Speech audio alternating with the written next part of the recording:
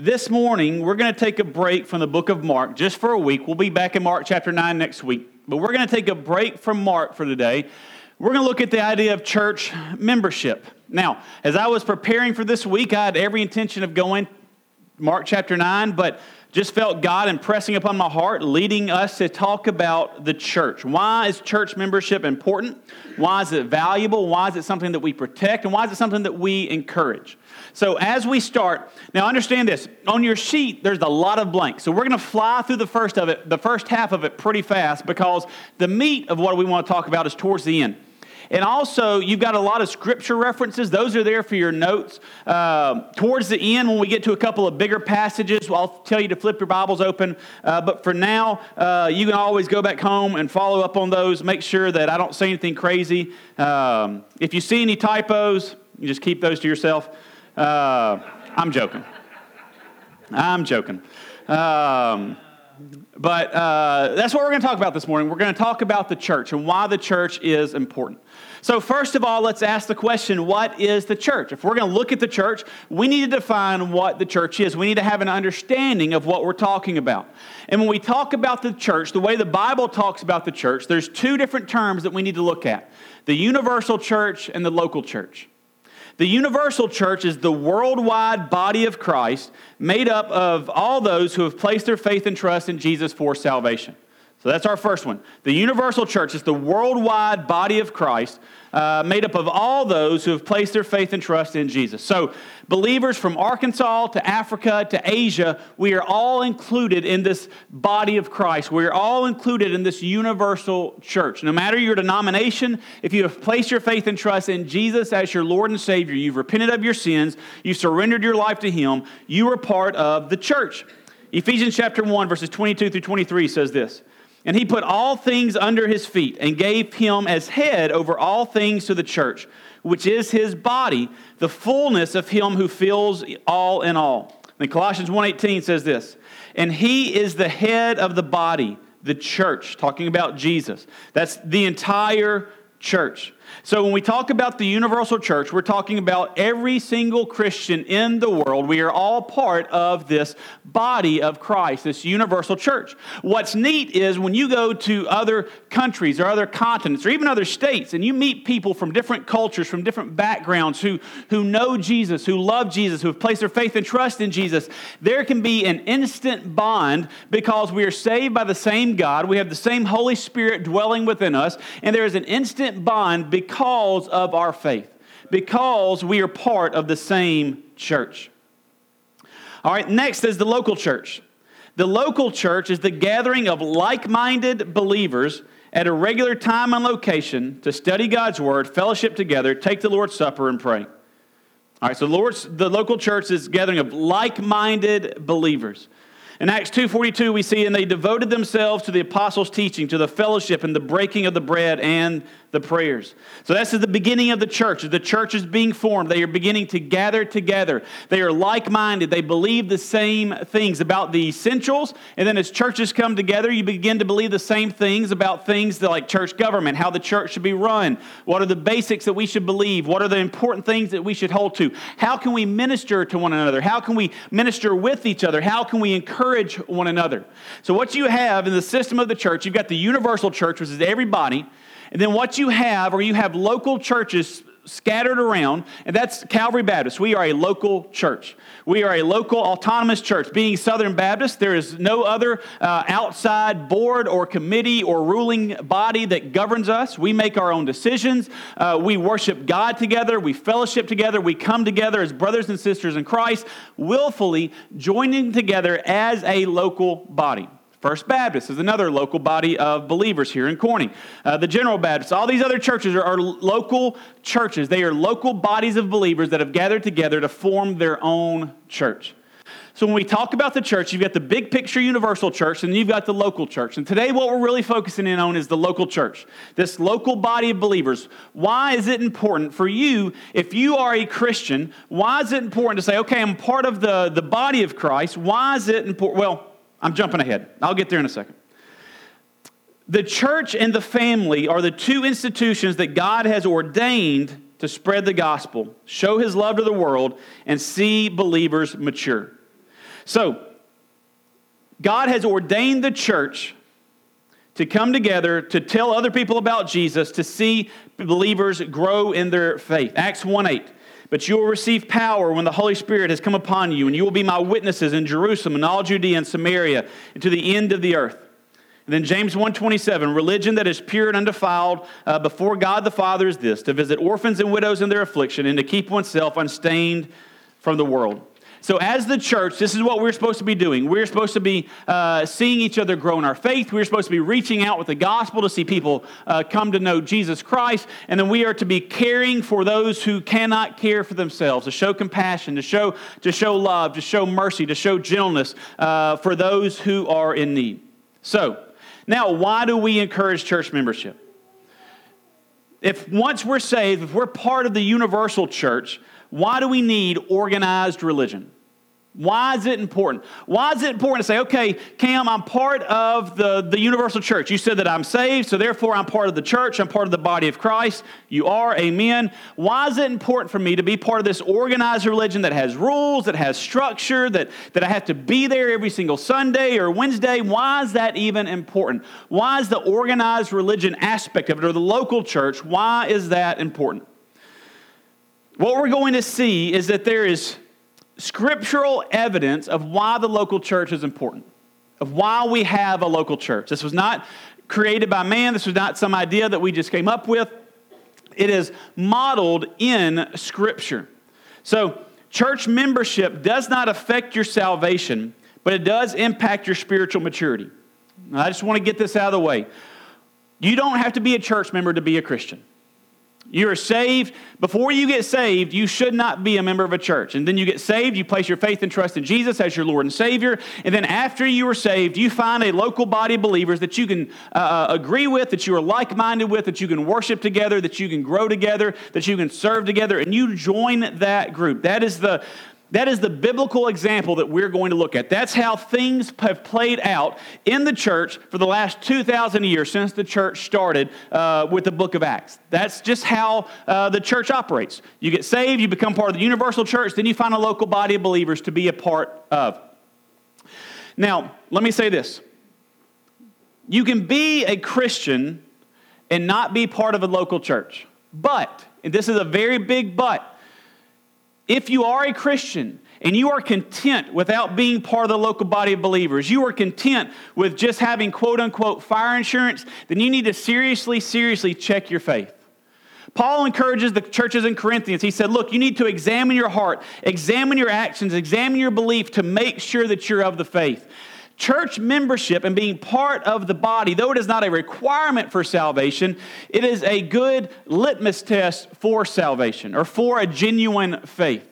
The Bible presents the fact that if you are not part of the body of Christ, a local body of believers, then you are spiritually damaging yourself in a very serious way. We've used this illustration before, but Paul likes to use the illustration of the body when he's talking about the church. That applies to both the universal church and it applies to the local church. And so if you were to he talks about how we are all individual members of the body, but we make up the whole body when all those individual members come together. So if I were to take my finger, let's say this represents one believer, my finger, and I were to cut it off and separate it from the rest of the body, what's going to happen to it? It's going to die. It's going to lose all of its life. It's going to lose all of its ability. It's going to shrivel up and become useless. As Christians, when we separate ourselves from the local church, yes, we do not lose our salvation, but we greatly hinder our salvation. We greatly hinder our maturity. We greatly hinder our growth and our effectiveness to God and the kingdom. Personally, I don't believe there's anything biblical about looking at salvation as, hey, I got my fire insurance, and now, I like God, but I don't like the church so much, so I'm not going to go be a part of that. There's nothing biblical and God-honoring about that. If we are God's children, then we are to be with God's children. If I'm God's child, then I'm to be with His other children, with His family. And then let me just kind of throw this out there. If you've said this, that's fine. If you have not, if you've heard other people, I've heard people say this. I love God, but I don't like the church. right? You've heard that. You've heard some people say that, people who try to use that as an excuse to not come to church. Understand that the body compares the church to being Jesus' bride. I'm going to tell you, if you come up to me and say, Cam, I like you a lot, but I kind of hate your wife, we're going to have issues. We just are. They're not going to be fights or anything, but it's going to be hard for me to love you back because that's my spouse that you're talking about.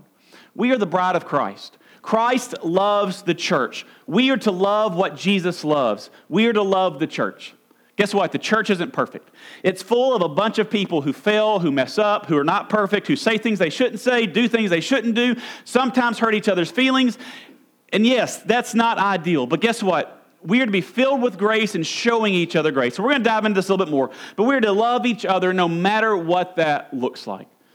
So God has created the church. God has created organized religion with the church. It does not impact our salvation, but it does impact our spiritual maturity.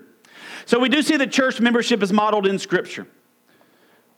Church membership is modeled in Scripture in a couple of just different verses in Acts chapter 2, verses 41 through 47. As the church is growing, we see multiple salvations, thousands of salvations once the Holy Spirit comes and Peter and the disciples begin to preach.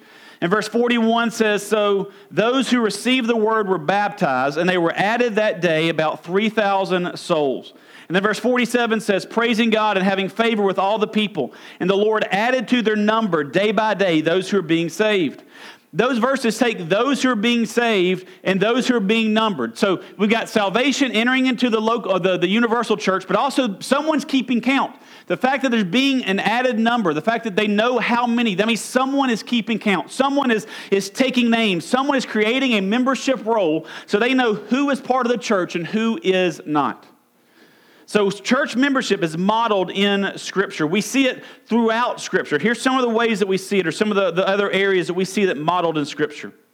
One, an organized structure is needed in developing and choosing leaders. In Acts chapter 6, verse 3, while they were choosing the disciples, it says this, therefore, brothers, pick out from among you 7 men of good repute, full of the Spirit and wisdom, that we will appoint to this duty. He says, pick out from among you. So this is people who have been part of the church, people that they had watched and seen grow, people that they had watched and seen evidence of the Spirit. These are people who had met together. He's not saying, look, there's thousands upon thousands of people in the universal church. Just go find some 7 people. He said, no, look, there are those of you who've been gathering together, those of you who've been meeting together. Find 7 men of those who have been gathered together, meeting with you, who are part of your number, who are part of your membership role, and find 7 of those to choose as the deacons or to choose as leaders. Paul's letters show the importance and the organization of the local church.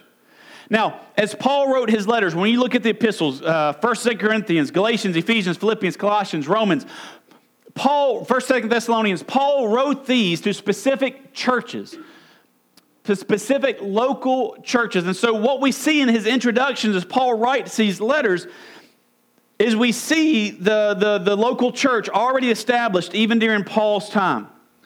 One, we see that there's a distinction in the universal church and the local church. In 1 Corinthians 1:12, it says, to the church of God that is in Corinth, to those sanctified in Christ Jesus, called to be saints together with all those in every place who call upon the name of our Lord Jesus Christ. So what we have is we got the church of Corinth, and we've got those who have been called with all other believers. So you've got the universal church, and you've got this local church in Corinth, this local body of believers who are gathering together, who are meeting together. God ordained the local church. God created and established the local church. The reason why the local church, the reason why quote-unquote organized religion is important is because God created it for a purpose and for a reason. We see in Galatians chapter 1, verse 2, Paul's letter to the Galatians shows individual churches in larger regions. So Galatia is an area that has several different cities in it. And so as Paul writes his letter to the Galatians, he says, and all the brothers who are with me to the churches of Galatia. What this means is in this area, there are multiple local churches. Much like in Corning, there are multiple local churches. Just because there's one city or one area doesn't mean that there's only one church to that area. We see throughout history that the local church is important in its smaller bodies of believers, even in large areas. And then in Philippians 1:1, a recognized leadership structure shows structure needed to keep religion organized. Paul and Timothy, servants of Christ Jesus, to all the saints in Christ Jesus who are at Philippi with overseers and deacons. Now, all of those, I told you we're going to try to fly through those really pretty quickly because all of those show why there is organized religion. All of those show why there is a local church. All of those show why the local church has value and why it is important because God created it. God ordained it. If he had not, then when Paul wrote his letters, he would not be writing to individual churches. He would just write to, hey, every Christian everywhere, hi, I'm Paul. Let me tell you some stuff. But he didn't. He wrote to specific churches that had specific needs, that were going through specific things, that needed certain teachings or certain encouragements or certain challenges met with truth. And so as Paul wrote, he wrote to these individual churches. That shows us that the individual church is important. It is God ordained. God loves the church, not just the universal, but the local church. So let's look at kind of why we have the local church. Church membership is God's plan for our encouragement and our maturity. Now, God wants us to be a part of the local church. It is necessary for our faith. It is necessary for the building of our faith, for the encouragement of our faith. So let's look at a couple of different passages that show us why we have the church and how it fits into God's plan. In Hebrews chapter 10, verses 24 through 25, we see this, that we have been commanded to meet together and encourage each other. There is a commandment that we are gathering together as the body of believers. Hebrews 10, 24 through 25 says this, and let us consider how to stir up one another to love and good works, not neglecting to meet together, as is the habit of some, but encouraging one another, and all the more as you see the day drawing near. This verses we see two things. One in verse 25, he says, do not neglect meeting together. Come together, meet together, fellowship with one another, spend time with one another, study God's word together, pray with one another. We are commanded, as the author of Hebrews says, is do not neglect in meeting with each other. Now, does that mean that if we are not at church, we've got 3 services during the week, at all 3 services that we are sinning? No. Does that mean that if we go on vacation and so we miss a Sunday because we're somewhere else, does that mean that we're sinning or that's a bad thing? No. But what it means is we need to have the pattern in our life that we are part of a church, that we are gathered together with a local body of believers and we are fellowshipping with one another because God has created us to need each other. God has not created us to be solo. God has not created us to be alone. God has created us to be dependent on each other. He has. Yes, we are dependent on God and we have the Holy Spirit and we are dependent on Him, but God has also created us to need other believers. Look what in verse 24 he said, and let us consider how to stir up one another to love and good works.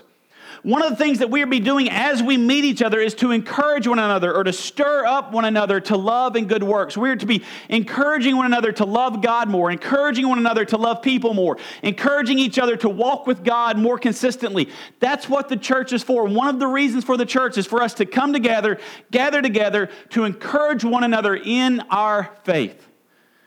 When we do forsake the meeting of each other, we miss out on that. We miss out on that encouragement. We miss out on that building up. We miss out on that love that we so desperately need from each other. Now, if you got your Bibles, flip over to 2 Corinthians chapter 1. Here's a passage that I want us to, a little bit longer, I want us to actually look at just a little bit more, maybe in depth than just kind of reading it. Because there's a lot of good stuff. Part of it, I just want you to see it as well. Because what we see here is that when we are part of the church, we have comfort through the pains of life. When we're part of the church, we have comfort through the pains of life. 2 Corinthians chapter 1, we're going to look at verses 3 through 7.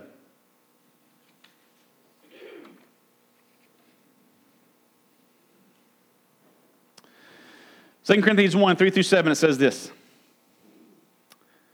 Blessed be the God and Father of our Lord Jesus Christ, the Father of mercies and God of all comfort, who comforts us in our affliction. So God comforts us, verse 4, who comforts us in our affliction, so that we may be able to comfort those who are in any affliction with the comfort with which we ourselves are comforted by God. For as we share abundantly in Christ's suffering, so through Christ we share abundantly in comfort too. If we are afflicted, it is for your comfort and your salvation. And if we are comforted, it is for your comfort, which you experience when you patiently endure the same sufferings that we suffer. Our hope for you is unshaken, for we know that as you share in our sufferings, you will also share in our comfort. Paul, as he writes this, he talks about how, look, we go through difficulties in life. We go through situations in life where God comforts us. And as God comforts us, as God encourages us, as God moves us through those hard times, moves us through those difficulties, shows us how to grow, shows us how to trust in Him, we in turn are to be showing that same comfort to our brothers and sisters in Christ as they go through similar things, or as they go through other difficulties, or as they go through other times of trials or frustrations or just difficult times in life. The church is there to encourage one another. The church is there to build one another up. The church is there to, when you're crying, that you've got a shoulder to cry on. When you're needy, you've got someone there to help you. When you're hurting, you got someone to put an arm around you and pray for you and say, look, I might not have been in your exact situation, but here's some of the stuff that God has taught me in situations similar to that. We've got people who can just sit with us as Job's friends did for 7 days, crying and mourning with him in his loss. We have a built-in support system with the church.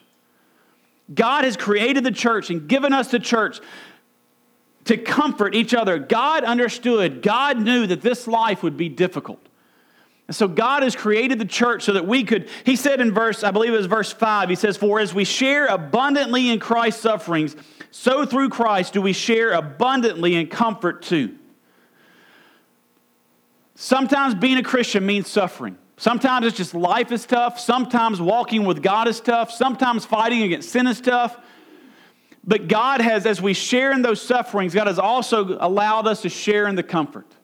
Look, as Christians, you should be able to call up or to text or email or go to someone in your Sunday school class or someone else who's a member of the church, say, hey, look, I'm struggling in this area. I need you to pray for me.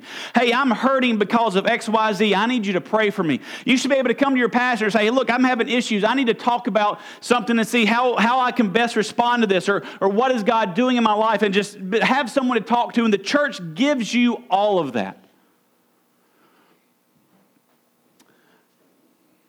There have been a few times since I've been here that I've gotten phone calls asking to do funerals for someone who was never part of a church, that did not have a pastor to come that they knew to be able to perform their funerals.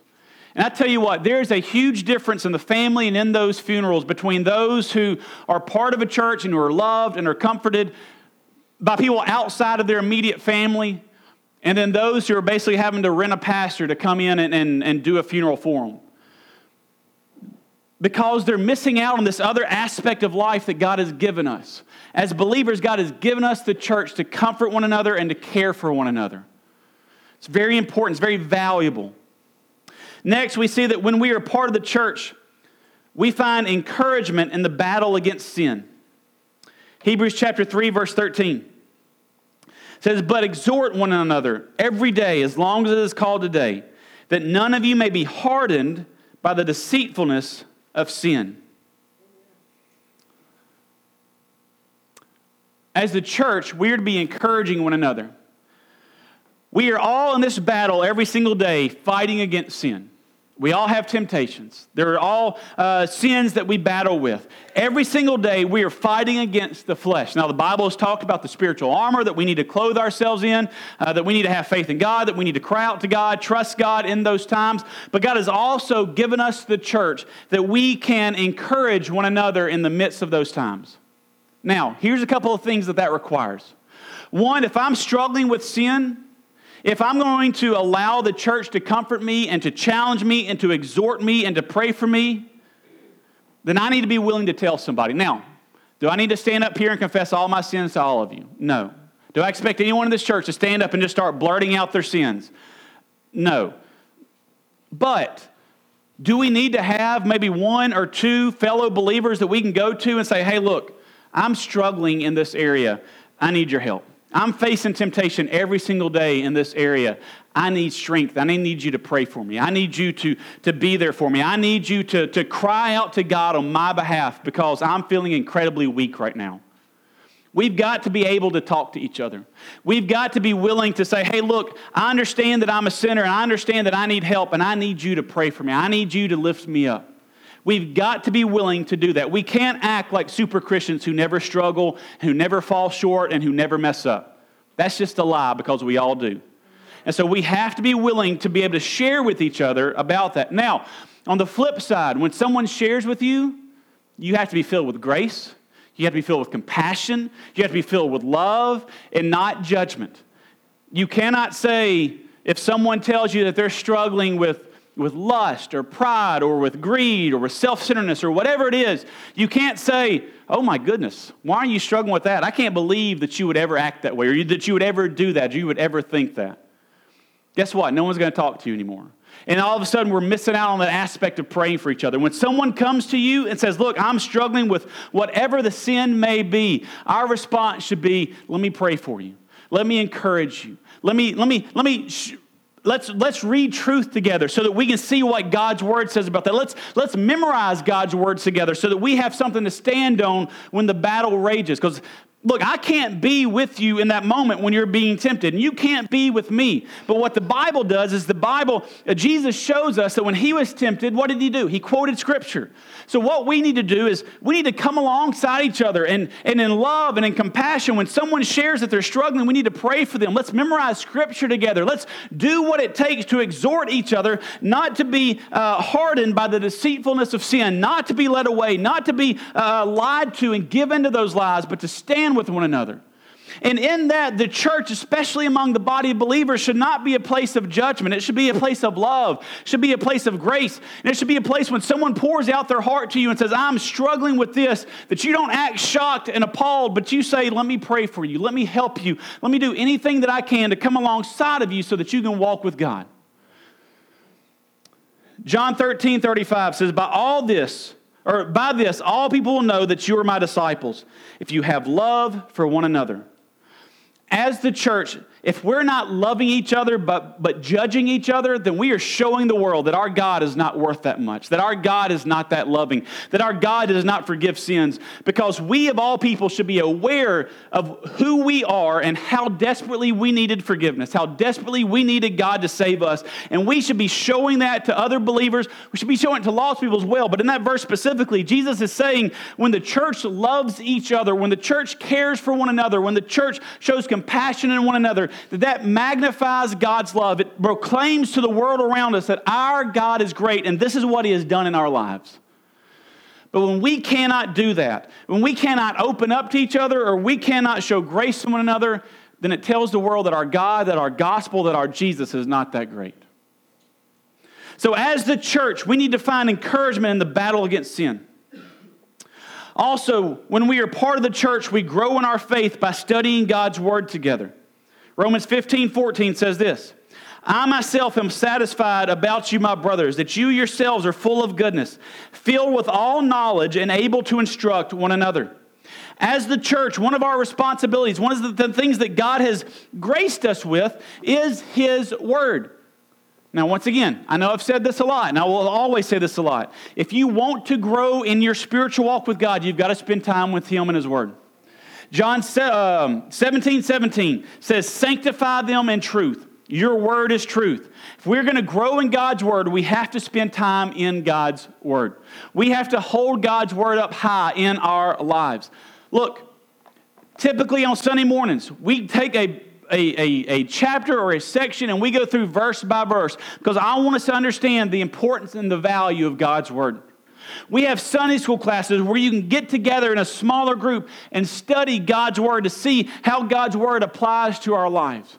In January, my wife Jessica is going to start a women's Bible study one night during the week where the goal is to learn how to study the Bible and then pick a book of the Bible and go through it together verse by verse, studying God's word. The goal of the church, one of the goals of the church, is to see believers mature in their faith. And the way that happens is we spend time in God's Word. It is a requirement and essential that if we are going to grow spiritually, that we spend time in His Word, that we know who He is, what it looks like to love Him, what it looks like to follow Him, what it looks like to see sin in our life as we see it shown in God's Word. We are desperately dependent on God's Word to hear God speak, to hear God, to see God move in our life, and to see ourselves grow. As the church, we should come together. One of the things we should come together around is God's Word. All right? Next, when we are part of the church, we are held accountable in our sanctification. Now flip over to Matthew chapter 18 if you've got your Bibles out, still out. Matthew 18, verses 15 through 17.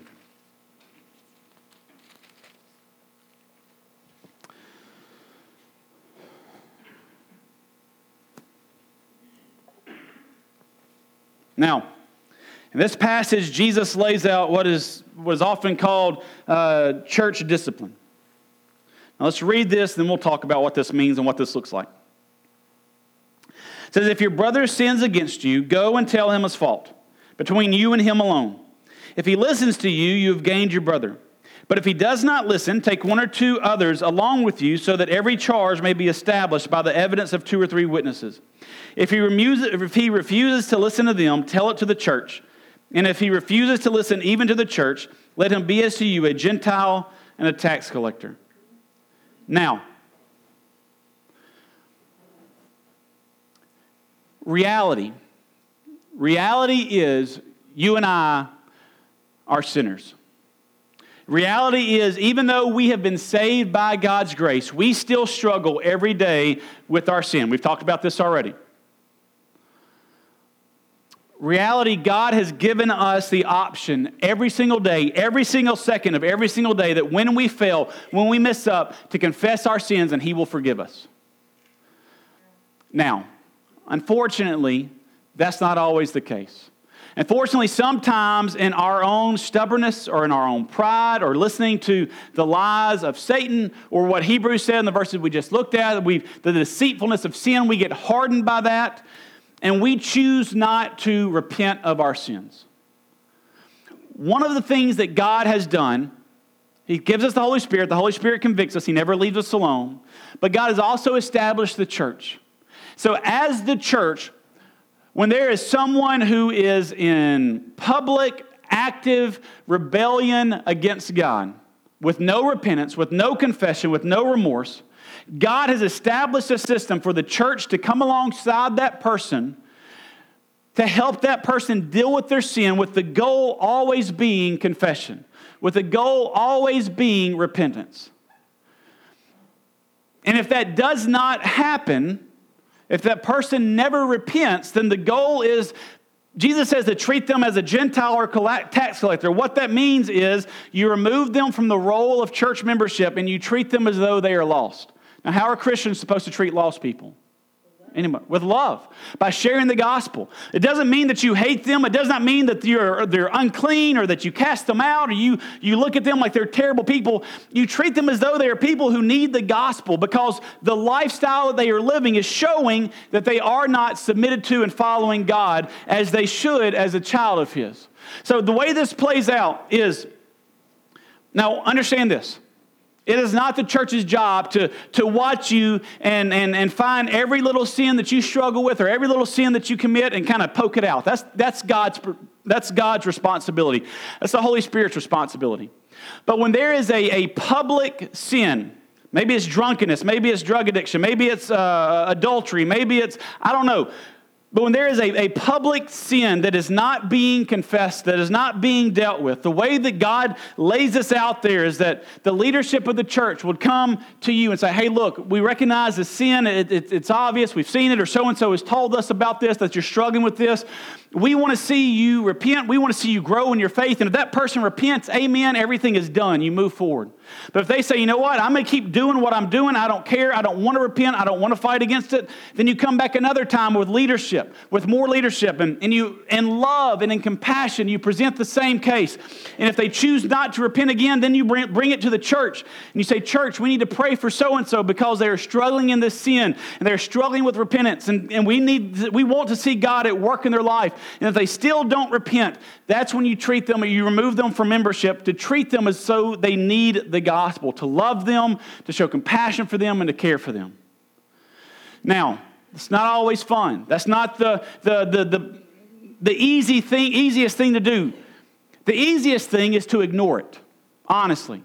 The easiest thing is say, well, that's their life, that's their choice, let them do what they want to do. And you know what that ends up ultimately leading to? Is people not walking with God. People leaving the church because ultimately they weren't loved and they weren't cared for, and they're chasing their own sin and their flesh rather than glorifying God. And they're bringing destruction upon destruction upon destruction into their life. Because that's all that sin ever brings is destruction. If we genuinely love people, it might not be the easiest thing, but it's what God has called us to do. And so church discipline is not something to be afraid of or scared of. Once again, we're not going to search your Facebook page or your Twitter or anything like that. But it just means that when we lose sight of what we're to be doing, of who we are to be, that God has given us this support system to come alongside us and remind us of who God is, remind us of the penalty that Jesus Christ paid for us, remind us that we have been saved and that we are His children, and to remind us that grace and forgiveness is always there. And then finally, church membership helps define the responsibility of the pastor, and it places you under the care of a pastor. Hebrews 13:17 says, obey your leaders and submit to them, for they are keeping watch over your souls, as those who will give an account. Let them do this with joy and not with groaning, for that would be of no advantage to you. Look, one of the benefits of church membership, or one of the reasons for church membership is as a pastor, it gives me the understanding of who this flock is. Of who I have look, there's a huge responsibility placed on leadership. He says right there in 13:17 of Hebrews, he says, of the leaders as those who will give an account. There will be one day when I will stand before God and I will give an account of how I led this church, of how I encouraged the believers, of how I preached God's word, of how we stood on truth. I will be responsible to give an account. And I will be responsible to give an account for Calvary Baptist Church in Corning, Arkansas. Not for the universal church. Not for every believer everywhere. That would be too impossible. There's no way I could do that. There's no way I could legitimately and justifiably held accountable for that. But God has placed me as pastor of this church. And in that, God has given me a responsibility to you. To love you, to care for you, to be there for you, to comfort you, to counsel you, to preach God's word. Whatever that looks like, God has given me that responsibility. Now, God has given me the responsibility to this church. God has not given me the responsibility of First Baptist. That's Josh. God has given him that responsibility. God has placed that expectation on his head, on his life. And so while church membership is important is because if Josh's church, if First Baptist has someone who is struggling, whether it's with a sin or whether it's a situation in life, yes, as the universal church, we can love them, we can care for them, we can pray for them, but ultimately the ministering to that family, to that person falls on that church and on that pastor. Ultimately, my responsibility first and foremost when it comes to doing the work of a pastor is to y'all. I've got friends from back where I'm at who are going through some marriage issues. And so we've been doing some marriage counseling. They've been driving up here. We've been talking on the phone. But if there was ever a conflict of interest or a conflict of timing or schedule where it said, look, I've got people at Calvary Baptist who I need to minister to, or y'all have to come first. Because that's the way that God has ordained this. That's the way God has created this. This is a responsibility that God has given to me. So without the membership, without being part of the membership, then who am I ministering to? And also without being part of the membership, not that you can't be ministered to, not that you can't be loved, but the church comes first. But not only that, but it also places you under the care of a pastor. So not just my responsibility, but it places you under the care of a pastor. It means that you have someone who has an expectation on him that he is walking with God and loving God, that he knows God's word. and that you can call and that you can text. You can say, hey, pray for me, or we need counseling, or I just need help, or hey, I want you to come shoot a buck with me, whatever. You are under the care of me as a pastor. Which means I have responsibilities to not just responsibilities, but God has placed me here to love you and to help you in any way that I possibly can walk and grow with God. If that means getting up at 4 o'clock in the morning to go make a hospital visit, then that's where I'll be. If that means going to a funeral home at 7 or 8 at night, then that's where I'll be, because God has blessed me with y'all as a church. And I understand the responsibility that God has given me as a pastor. And it's something that I am thankful for, and that I want to be the best that I possibly can for y'all to help you grow and walk as believers in your faith. All of this to say, church membership is important. Also, church membership is to be fought for. It's something to be held up, to be held in high esteem, to understand its importance and understand that it's not something that we take lightly. When we say that someone's going to be a member here, there are expectations. There's expectations on you that you're going to serve and love God, and that you're going to do what you can to help this church. And then there's expectations on the church that we're going to come alongside of you, help you grow in your faith, that we're going to be there when you need us, in whatever that looks like. That we come together so that we can glorify God together, so that we can grow as Christians together, so that we can reach the world together. God has blessed us with the church. So I guess the point of this is, one, let's be thankful for the church. Let's be thankful for what God has done. Two, let's live as the church. Let's comfort one another, encourage one another, see each other built in our faith. Number three, if you're in this room and you've been debating whether you should join this church or not, I can't answer that. But I can tell you this, that God has created the church. It is God's will for you to be part of a church. Whether it's this church or it's God leading you somewhere else. Let me encourage you so that you can follow God and obey God to be a part of His church. Let's pray. Father God, we come before you now. We thank you for your love, your grace, your mercy. We thank you that you have not left us here alone, but not only have you given us yourself, but God, you've also given us each other. People to empathize with and sympathize with and encourage and laugh with and grow in our faith with. Father God, we thank you for the church. Father God, I pray that you would help us love the church because you love the church. Help us be a part of the church because that's what you've created it to be. And Father God, as the church, God, let us just come alongside each other and be a place of love and exhortation and encouragement. And God, let us stand for truth together. And let us walk with you together. And let us impact this world together. It's in Jesus' name we do pray. Amen.